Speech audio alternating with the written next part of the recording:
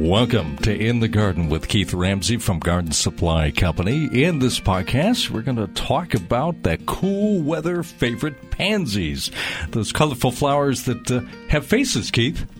Absolutely. It's one of my favorite flowers. It's I think it's misunderstood. You know, everybody says, you know, don't be a pansy. Yeah. You can handle the cold, but pansies are the toughest flower out there. You plant them in the ideal time to plant them is probably the month of October. People start planting them in September. They'll plant them on in larger plants on into November, December. You can plant them throughout even into the spring. But if you want to establish a really nice commercial, like you do see these commercial sites out on, when you're driving around, October's the perfect time frame. There's only 4 weeks to really get the best results with pansies. Okay, so I know they like a lot of water. They do like a lot of water, but they need really good well-drained soil, and they're heavy feeders. People always come in and they're like, how do I get a bed that looks like these commercial sites, where they're full and they're fat and pansies, the air in the soil and just consistent water and consistent fertilizer is what is key. So we kind of have a recipe for building a pansy bed. The first thing is, picking a location that's got good full sun. Violas will grow into the shade a little more than pansies will. If you put pansies in the shade, they stretch and they kind of get leggy in there, and it's never really a full, beautiful bed. So picking a good sunny bed, and I usually recommend that people plant pansy beds in like groups of 3. You can plant a pansy bed as small as like a half a flat, which is 18 plants. We sell a 36-pack flat for $20. So it's a lot of color for a long period of time. Do they propagate at all? They do. They'll go to seed and they'll drop seed, but they tend to come up in the spring and then they'll kind of burn out. So violas sometimes will come back. Violas will seed themselves and then they'll come back in the following year sometimes. And violas are a really bulletproof plant too, and even more so than pansies. They've got a smaller face, but they've got smaller flower, and they've got more flowers on a plant. So and I think it holds up maybe a little bit better than a pansy does. Any tips on planting them? How deep do you plant them? Yeah, and those sorts of things? The key is soil prep. It's a $100 hole and a $20 flat of pansies, but it's not even that. It's probably more like a $30 hole and a $20 flat of pansies. Not only does it make it easier for the pansy roots to grow in, but it makes it quick and easy to plant. I mean, you could pick an area that's, say, 3 by 4 or 4 by 6. And what we usually do is, if you pick 3 areas in a lawn, it kind of just follows, it all ties together and use the same color in all 3 of them. But you pick that area, you kind of map it out, paint a circle or mark it out with a shovel, and then dig it deep like you dig it with a digging fork or a shovel. You want to take the existing soil and you want to go in, 4 to 6 inches, 8 inches deep, kind of chop the soil up the best you can. But then what you're doing, and we've done this without any digging actually on our parking lot on asphalt. You take a bag of soil conditioner and you dump out a bag of soil conditioner. And then you take a bag of leaf grow or compost and you dump that out on top of the soil conditioner. And then what we would do on soil is we would dig that down into the soil and dig some of the soil up into the bed. So you've got a little bit of that clay and, a heavier mix that holds water and holds nutrients. But we did it on the parking lot, and you're mixing that compost and that soil conditioner together, and you've got a bed that kind of slopes up from the sides at a 45-degree angle, and then it's basically 3 to 6 inches thick.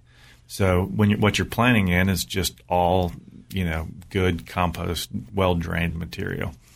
And we usually save a little bit of the soil conditioner to use as a mulch on top, because with soil conditioner doesn't rob the nutrients like hardwood mulch or something else would. And you don't want pine straw because it's too coarse looking. So soil conditioner is just a nice dark mulch to go around pansies as well as planting them in there.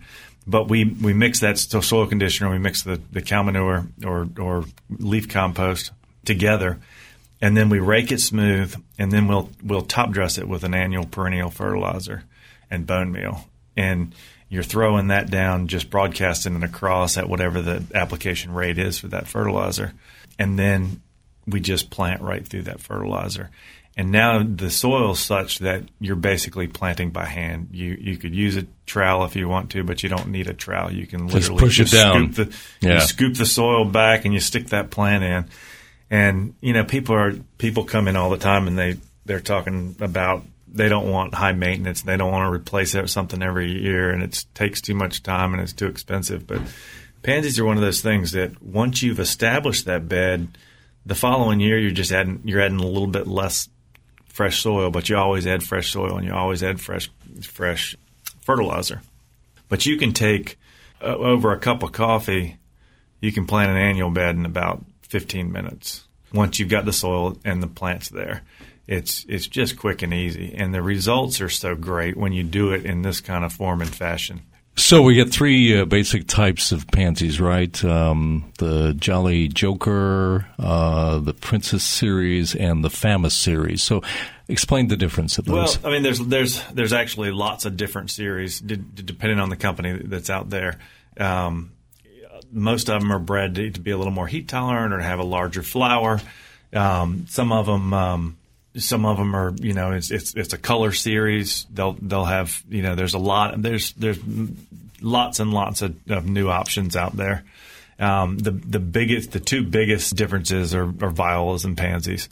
And the violas are just going to be a little bit more aggressive, a little bit hardier, smaller flower, lots of flowers, and the pansies are going to be larger flower, sometimes as much as 2 or 3 inches across, and not quite as hardy as a viola is, just as far as day to day. Both of them take the cold. Both of them, with the correct amount of fertilizer, will bloom all winter long. When we have 2 feet of snow, when the snow melts, the snow's trapped the heat underneath the snow, and the pansies actually are in fuller bloom with snow melting over them. Just super hardy. They are. And the key is, you're putting bone meal down and you're putting that annual perennial fertilizer down. So the plants have a good start, but if they ever look peaked at all, something like a 20-20-20 liquid fertilizer, you could fertilize them with once a week. Just put in, mix 1 tablespoon per gallon in a watering can and kind of water all over the whole bed. They're heavy feeders. They've got to have adequate moisture, lots of fertilizer, and then good drainage. And so building that bed, it really creates a perfect situation for the pansies, and it creates a perfect situation for the gardener too, because it's fun and easy to plant. The other thing that I think's interesting about pansies is that they're edible. Yeah, and I heard about this. So, have you had them? Yeah, so you can pick the flowers and you can just drop them in a salad. Really? It's sweet like lettuce. It's kind of minty. It's got more of a sweet taste. Really? Yeah. And so if you've got kids and you're not growing pansies, you're missing out, because every pansy, every single flower is going to have a different amazing face. Little bleeds and different shades and different colors and whiskers and all kinds of stuff. So, they're fun to look at. They're fun to press in a book, and then they're edible. So, I mean, getting your kids involved in something that's outdoors, it's a perfect scenario. Let them plant the pansies and then let them pick them and eat them. Just remind them that you're picking and eating things, pansies, and that's it. So these also are kind of like cats. They have many lives, don't they? I mean, you recommend taking off the dead flowers? Absolutely. Yeah. Yep. So if you don't remove the flowers, the plant will continue to bloom anyway. Oh, it will. Okay. But when you leave the flowers on, it's using energy to produce seed.